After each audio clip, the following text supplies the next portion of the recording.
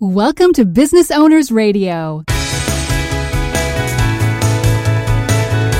Business Owners Radio, where established business owners get the latest insights, strategies, and practices to grow a sustainably profitable business. And now, taking care of business, your hosts, Craig Moen and Shai Gilad. Welcome to Business Owners Radio, episode 116. Today we'll be taking a closer look at partnerships. These are business leaders working in close collaboration, sharing the leadership role of the business and complementing the vision and strategy. Our featured book today is Working Together: Why Great Partnerships Succeed by Michael Eisner and Aaron Cohen. Good morning, Shai. Good morning, Craig. Hey, great talking with you this morning, and this is really appropriate that we're talking about partnerships and those relationships that really grow into something really impressive. And sometimes not, but what's been your experience with partnerships? Well, I think finding the right partner can help you do so much more, be so much more productive, and get more of your work and creativity into the world. I think a great example is the way that you and I work together on this show. Yeah, it really works well. And there's so many bases to that, but we have a common interest and we have a common goal, bringing great information into the airwaves. And it also has a lot of fun to it and a lot of pieces and parts. And every relationship's different and every partnership is different. Behind every successful business leader, there is either a partner or there's a close collaboration with someone very close to that person to work out business and vision and strategy and momentum on a continuous basis. Yeah, and I think that one of the most powerful things that partnerships bring is shared ownership in the truest sense, right? So you're both completely vested in the goals that you're trying to achieve. And I think that allows you to have really healthy discussion and discourse and debate, and frequently leads towards better outcomes. The benefit for the goal that's been set as far as the vision of the business, it just gets more refined and gets tested and taken in different directions from a review standpoint, and building that strategy just gets so much more refined in the quality of the vision and the implementation. There's some great examples of great partnerships out there that we've seen in the past. One that comes to mind right off for me is Warren Buffett and Charlie Munger from Berkshire Hathaway. You know, Warren gets a lot of the spotlight, has a great responsibility of managing a major operation being Berkshire Hathaway. At the same time, his partner, Charlie Munger, provides a lot of the insight and information and research. He's just a walking book. And they both respect each other, both key off of each other, and both have different capabilities. So it's a great relationship that everyone benefits from. Other ones like Bill Hewitt and David Packard from the past, great friends to begin with, and both had the similar vision and background of wanting to create a great company. So that synergy and both working in the same direction had a lot of power to it. Any others that come to mind? Well, I really, want to touch a little bit more on this relationship with Buffett and Munger, because these are two of arguably the greatest business thought leaders of their generation. And their thinking combined is truly what makes them great. And what I mean by this is they constantly check and balance each other, and they make decisions according to certain philosophies that they've agreed upon. And so they're able to really challenge each other when one of them gets too far outside the rails and wants to make an investment decision that's not consistent. There's that other one that's there almost like your conscience, to say to you, hey, this seems to be a little outside of what we normally do. How are you supporting this decision? And so they're able to challenge each other really as true equals.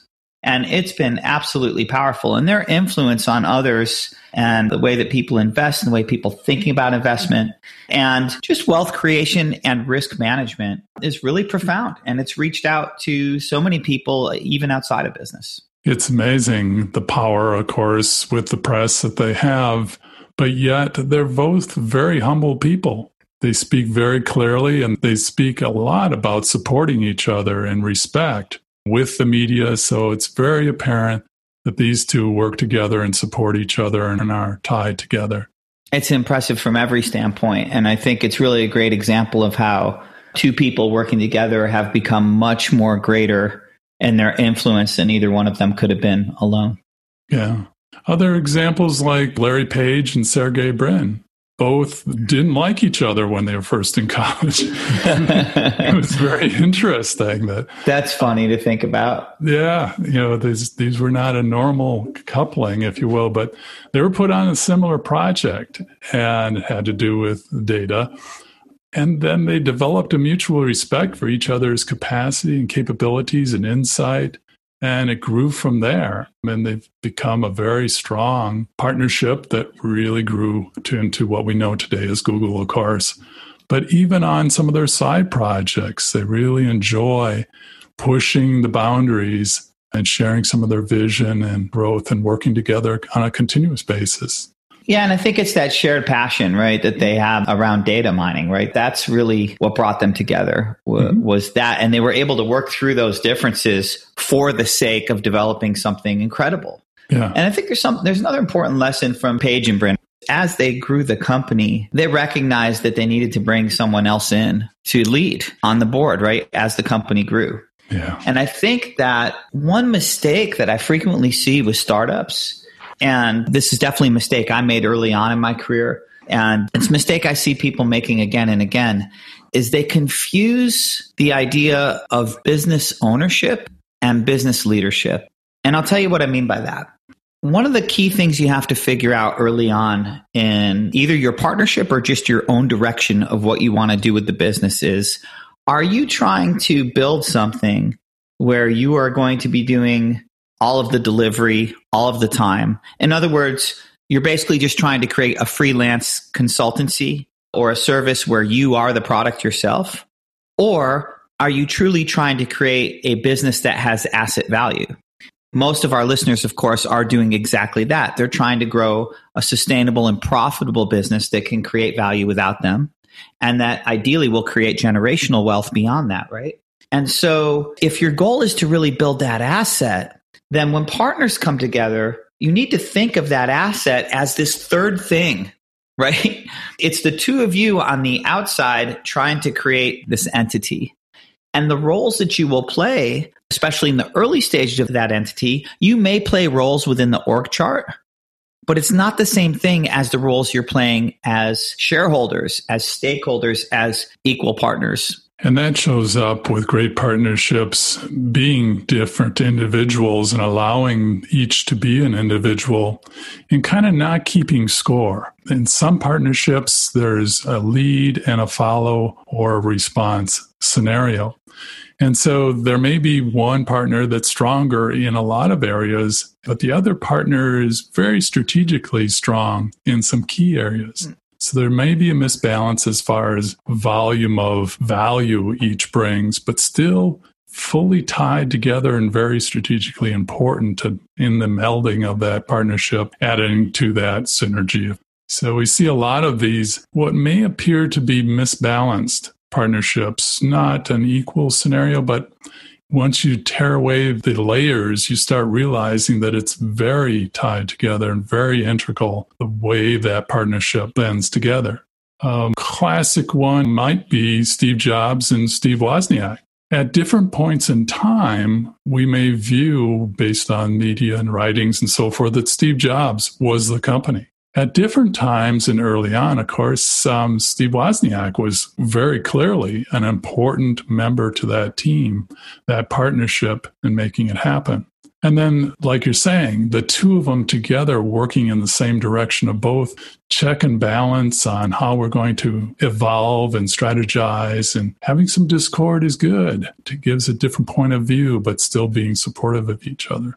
Then we saw later on with Steve Jobs and Johnny Ive, that relationship, a partnership, was extremely strong and very interesting, and how that drove the company forward in their own individual skills and certain capacities that they both had in different areas. Propelling the vision forward, propelling the company forward, and involving the best of both sides to bring forward to that capability and delivery of a great company, a great products, services, solutions.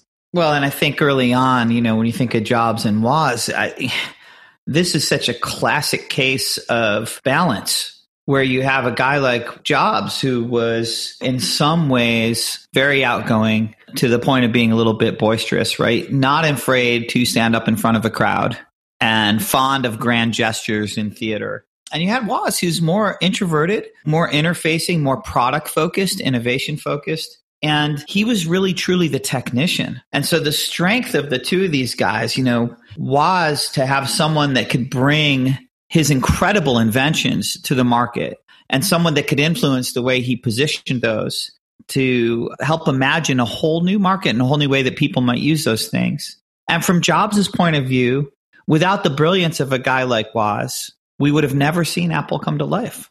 That's that synergy. Many of the great partnerships, the partners are of very different strengths, but they know that, and they know that this is actually a good thing. I got to tell you, the other thing that comes to mind is I met an author that I very, very much admire.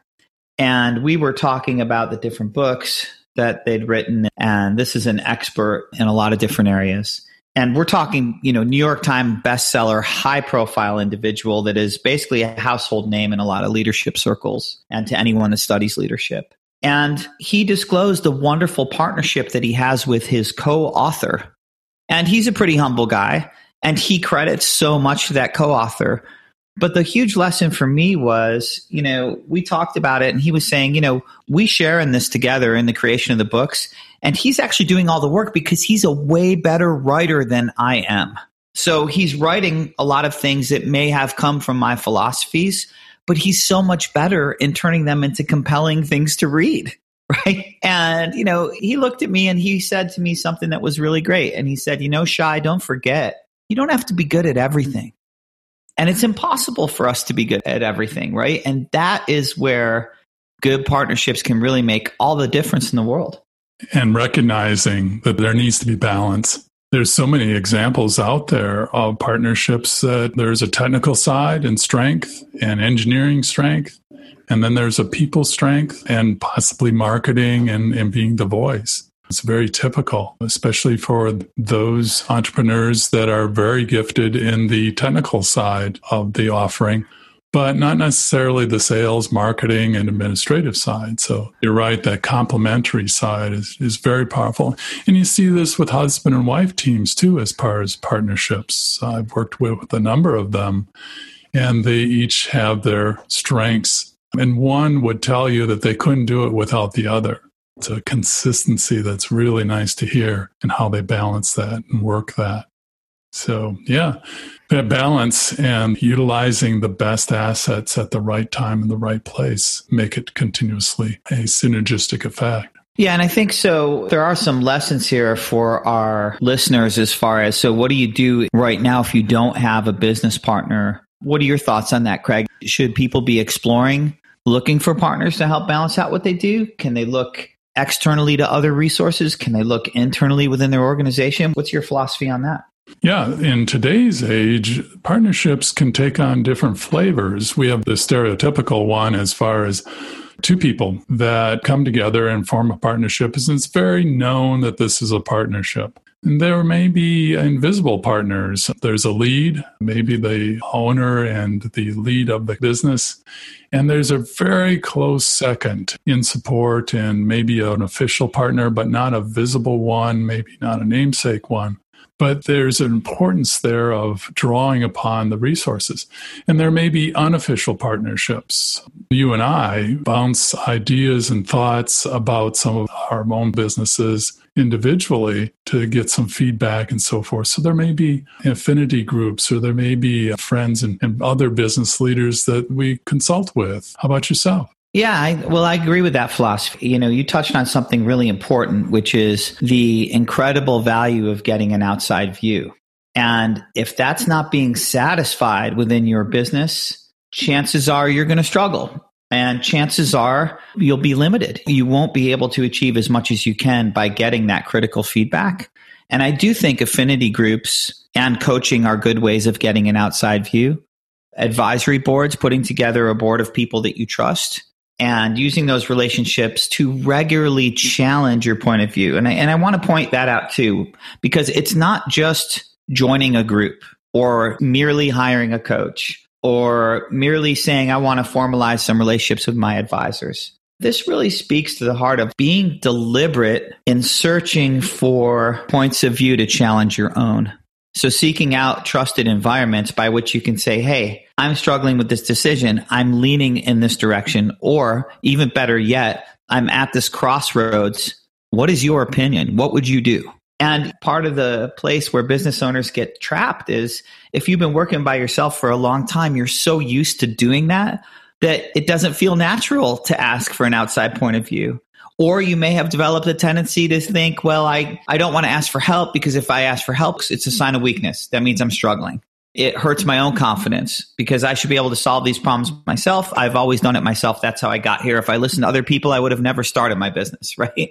So these are all the internal stories that can prevent us from getting some really great ideas.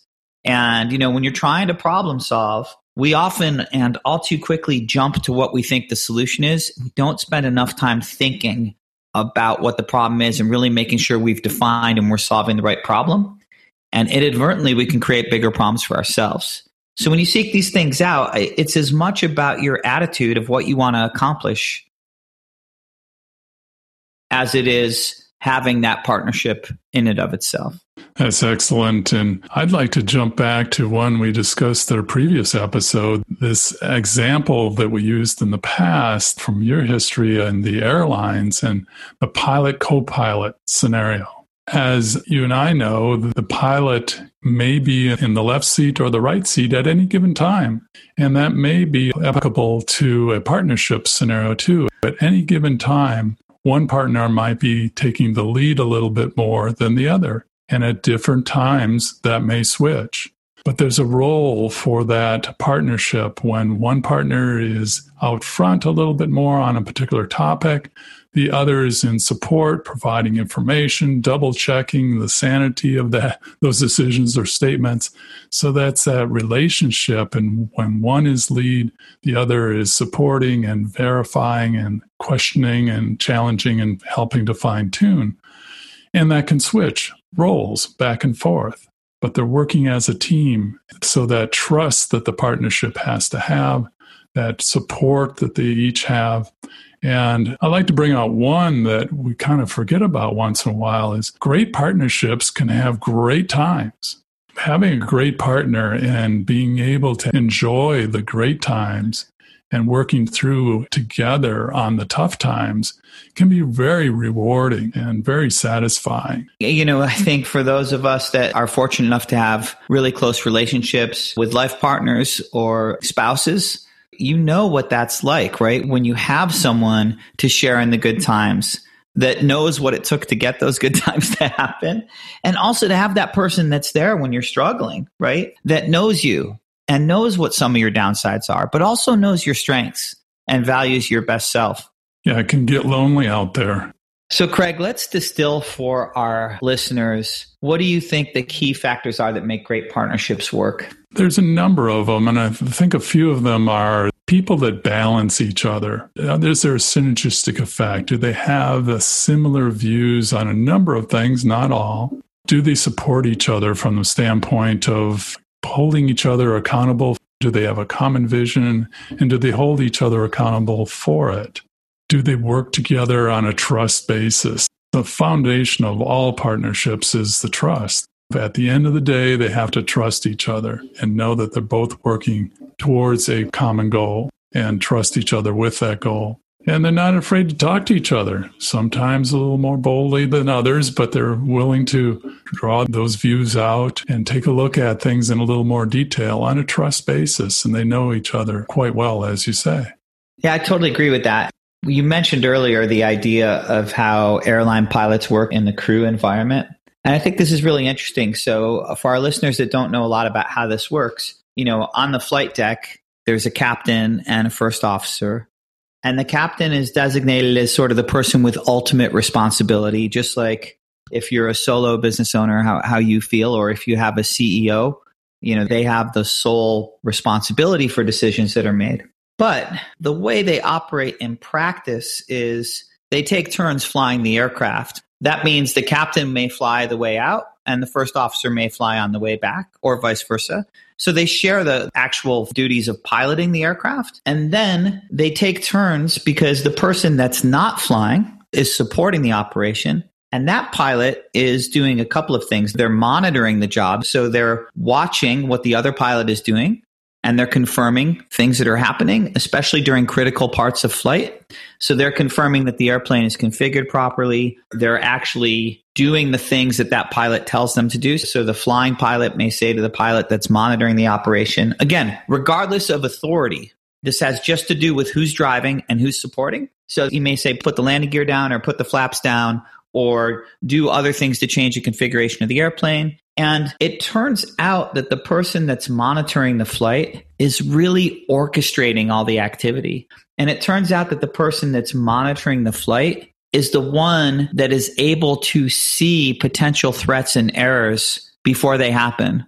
Because the person that's focused on actually driving is so focused on that sometimes their vision is literally narrowed and they can't see some of the other things that are going on.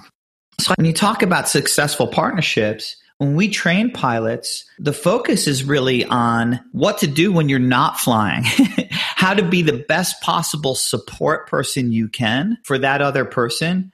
And that in turn makes the whole operation successful. And to me, that is like the most profound idea in partnerships, whether it's business partnerships, other relationships you have in your life, whether you're on a sports team.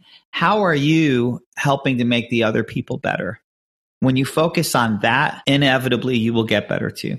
And for those who would like to dive in deeper, the book, Working Together, Why Great Partnerships Succeed by Michael Eisner and Aaron Cohen is a great compilation of some real-world stories of partnerships from history, including Michael Eisner and Frank Wells in regards to the Walt Disney Company.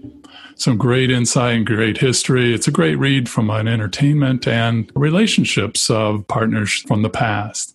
You know, Craig, another great example of this from our first season was episode 46. We talked about the book Rocket Fuel with Mark Winters. And that was just such a great lesson. And we learned so much from Mark around how the idea of the key roles of a visionary and an integrator work together and unlocks the full potential of your business. And it was really fascinating. So that's a great listen. If you have time, that was like a 22-minute episode. I totally recommend that for our listeners. This episode has been sponsored by Align for Business. That's Aligned, the number 4, business.com.